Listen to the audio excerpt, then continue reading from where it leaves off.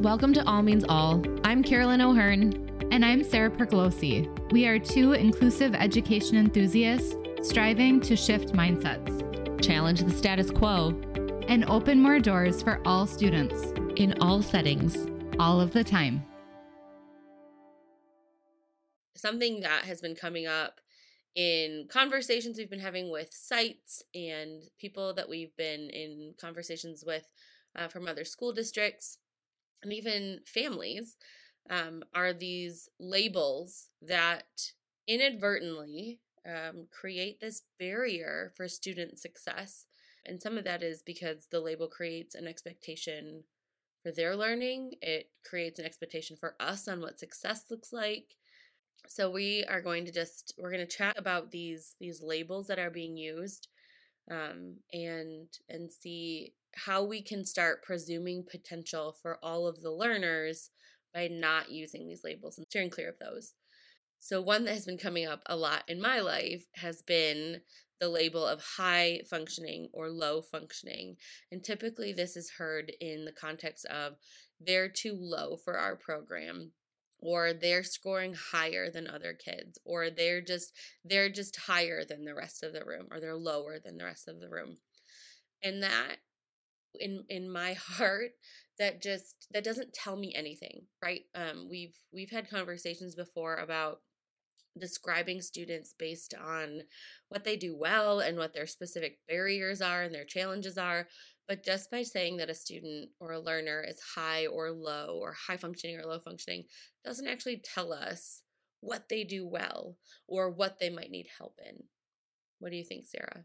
Yeah, Carolyn, I think that's a really good point. And typically when I'm in these conversations and I hear that too high, too low, it's more of a putting the onus on the student then for whatever task it is that we're talking about, or activity or target that we're working on. When you hear, students just too low or too high, it's typically like I'm washing my hands of them because of that label. And when you said, it just hits my heart, I saw the look on your face, and I think that's my same feeling. Is all of these labels take the energy and the onus on us as an educator. It's my responsibility to figure out, how do I shift the services that I'm providing? How do I make it so it's engaging for this student? And I put it on that student. And for example, Carolyn, one of the things that I think we both hear often, besides too high, too low, is also this idea that they're just not motivated enough, right? So like they're not motivated to want to communicate. They're not motivated. They're not engaged. And a lot of times I think that, again, is putting the onus back on the student and giving us permission as an educator to say, it's not my responsibility. I was thinking that exact word. I was thinking unmotivated or lazy or stubborn. I feel like all three of those kind of fall in the same category. And you're right, it puts it back on the student rather on us as the educators who have a bundle of strategies and a bundle of different resources that we can include or try. And by saying that the student is lazy or by saying that the student is stubborn really gets away from the fact that we're not capturing what's engaging to them by providing something that's a fun activity or something that they can generalize to another skill in another setting. So, oh my gosh, as soon as you said not motivated, I was like, that was the other one I was thinking of. And along those lines too, thinking of, and I love that you shifted it to make it seem like, it's taking it away from us and gives us permission to be like, oh, they're just not doing what they're supposed to be doing, is attention seeking. Oh, well, they're just really attention seeking. And something I saw floating around, I think it was Facebook a while ago, was try replacing attention seeking with connection seeking. And often the students who are labeled as attention seeking, you never hear it like, oh, they're just attention seeking in this positive tone. It's always like, oh God, that student is just such an attention seeker. It's like, well, but if they are actually seeking out that connection, that's the way that they know how to. So how do we provide them with that connection? How do we provide them with that one-on-one engagement and that moment of just connecting for a minute to then get back on track? I think about my own kids where there are moments where they do need more connection. And usually it's those really busy nights, right? We get home late and we're working on getting dinner, and then there's homework, and then it's shower night, so we got to get that going, and then it's bedtime before we know it. And those are usually the nights that they're like, wow, and just like throwing a fit because we haven't had a minute just to sit and connect and reset and get back at our day. And if I just spend 2 minutes to connect with either of my boys, they're great. They're like, okay, thanks. Let's go back and get back to our routine. And so I think that's such a big one for a lot of our learners, especially those who are receiving special ed services, are those quote unquote attention seekers who really, if we just had a way for them to get the positive praise rather than the constant negative attention or the redirections, that maybe we would be flipping it to connecting with them rather than rolling our eyes because they're seeking attention. Well, and Carolyn, there's something that you mentioned there is first of all framing it in terms of connection seeking, and second of all, it's thinking about how, as an educator, how as a mom, am I teaching? How do we connect? What does that look like? Here are some ways. So it's not necessarily attention seeking. When I hear that, I think behavior, right? Always. Kids will get our attention any way that they can. And I would argue, we were just talking about our husbands too. Our husbands will get our attention, good, bad, or other way, any way that they can. And it's on us to teach what are appropriate ways to do that. What might that look like? How can we connect? And then too, for my own kids, labeling like, hey, I see that you're laying on the floor and you're having a meltdown. You really just need a hug. What's going on? Let's talk about how you feel. And I think sometimes when we're talking about these labels, I can hear a lot of people saying, yeah, but these kids are too low to have that conversation. And again, it comes back to what we talked about in the beginning, is our perception of others' abilities really drive the teachable moments, how we interact, what our expectations are, and ultimately the learning opportunities that we're providing to all students. And when we think about labels, I'm going to throw one more in there. And I'm going to raise my hand because I have done this before. But we're talking about all learners on this podcast. We're saying there are no yeah buts. We mean all means all. And it's getting rid of this notion of, those are special ed students. Those aren't my students. I'm a gen ed teacher. Those are special ed students. This is my area. That's the special ed teacher's area. To really get to, students above all are learners, period. And it's our job when they come into our classroom to teach every single one of them. And so referring to them as students with IEPs or students who receive special education services. But when we start labeling general ed and special ed students, I feel like, again, it gives people almost a sense of permission that those aren't, and putting it in air quotes, Carolyn, my kids or my responsibility. And I think as inclusive education enthusiasts, you and I are saying, it is, every student is our responsibility, and it is on us to teach, to give those learning opportunities, to sit back and be detectives to figure out what motivates this one student.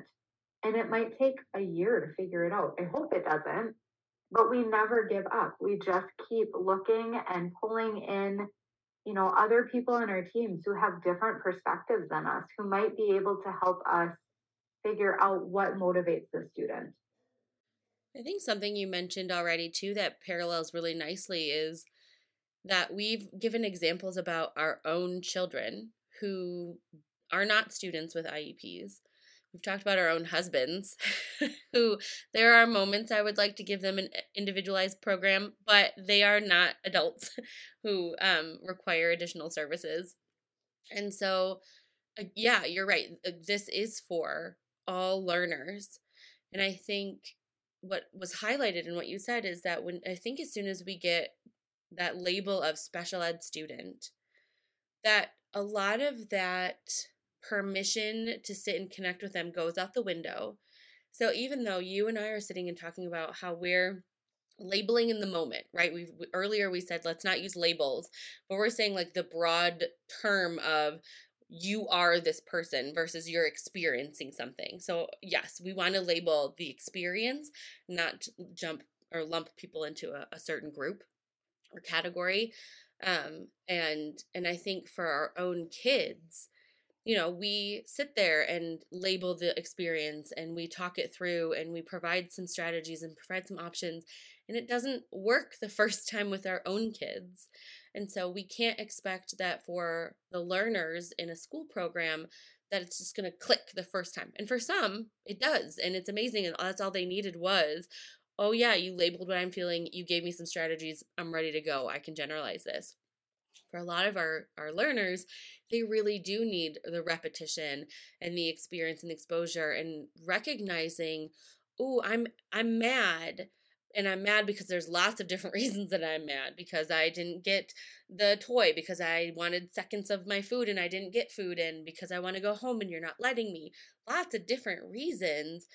And so those strategies for when I'm mad can still be for whichever reason I'm mad. It doesn't have to be, oh, I wanted more food and I can only do X, Y, or Z.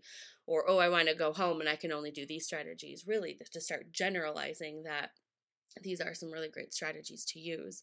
And so, yeah, we do this with our own children and our own husbands, and keep providing that model of, oh, when I'm mad, these are some things that I can do, or it helps me feel better when and kind of giving that story back to the learner, back to our own kids.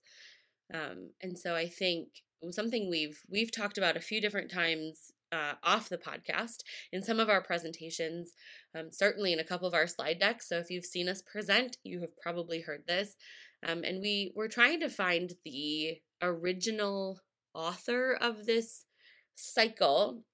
And the best we could do, we found it on Practical AAC. And it's that perception drives expectation. Expectation drives opportunity. Opportunity drives achievement. And achievement drives perception. And so there's this cycle that goes around that if I think, or I have this expectation that you're not going to do very well, that's going to impact the type of opportunities that I provide to you. And if the opportunities are limited, then your achievement's going to be limited, which then feeds into my perception of you as a learner and your success, which then goes back into my low expectations again. So we really need to flip that around so that we have high expectations. We're presuming potential. You'll hear that all over our AT world and our special education services world. We're presuming potential because we have high expectations, which means we're going to give you some really great opportunities. And from those opportunities, you're going to start to see some really cool achievement moments. And then from there, that's going to move into the perception of, you are a learner, you are doing really great things, and then going back into having high expectations again. And so I think part of that goes into, catching ourselves with the words that we use. Sarah, I know you raised your hand earlier saying, I've done this. I still do it. I'm still catching myself, especially with shifting from special ed students to being really intentional about students with an IEP or learners receiving special education services.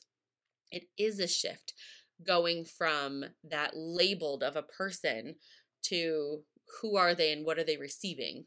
And then also talking to others about the words that we use and why we use them. So obviously, there are going to be parents or ABA or BCBA therapists or OTs and PTs and admin and teachers. You're not going to catch them all. And so if someone says, oh, the special ed student, or if someone says they're attention seeking, it probably wouldn't be the most effective method to call them out right there, especially in front of a whole team meeting, to say, oh, you can't call them attention seeking. But when we start talking to model that language and that shift in our perception of these students, to then say, yeah, they really are looking for some connection. So how can we build that into their day? Or yes, they do receive special education services. Or instead of low functioning, this is what the scores, the standardized tests are telling us. But really, these are the great things we're seeing about the student. And these are some of the areas that we know we can start working on and improve sooner than later.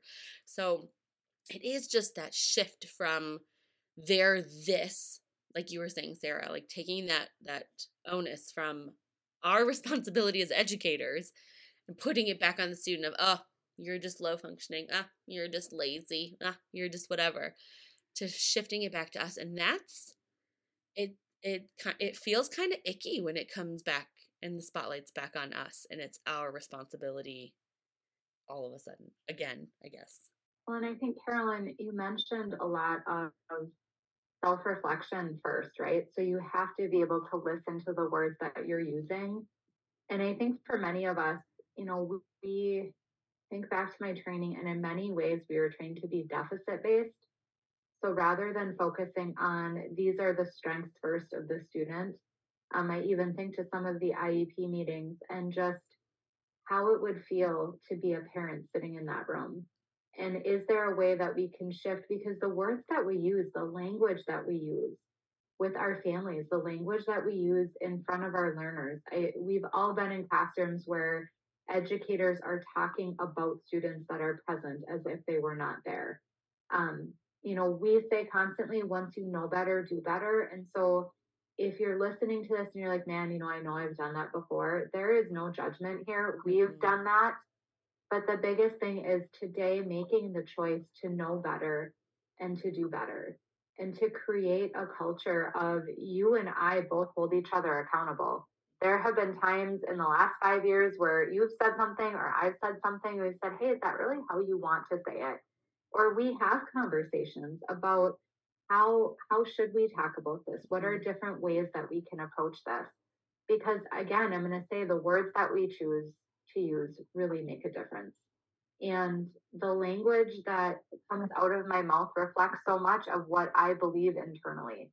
And so it is important to think about what is in my control. One of my favorite things is to, control the controllables, the language that I use, the way that I presume the potential of not just the learners. When we think of learners, I think we tend to think students, but it's also presuming the potential of the other educators that are on our team and the growth that they can experience with us.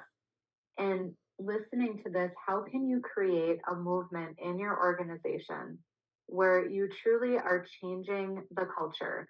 You're changing how you perceive your role and your responsibility in supporting all learners.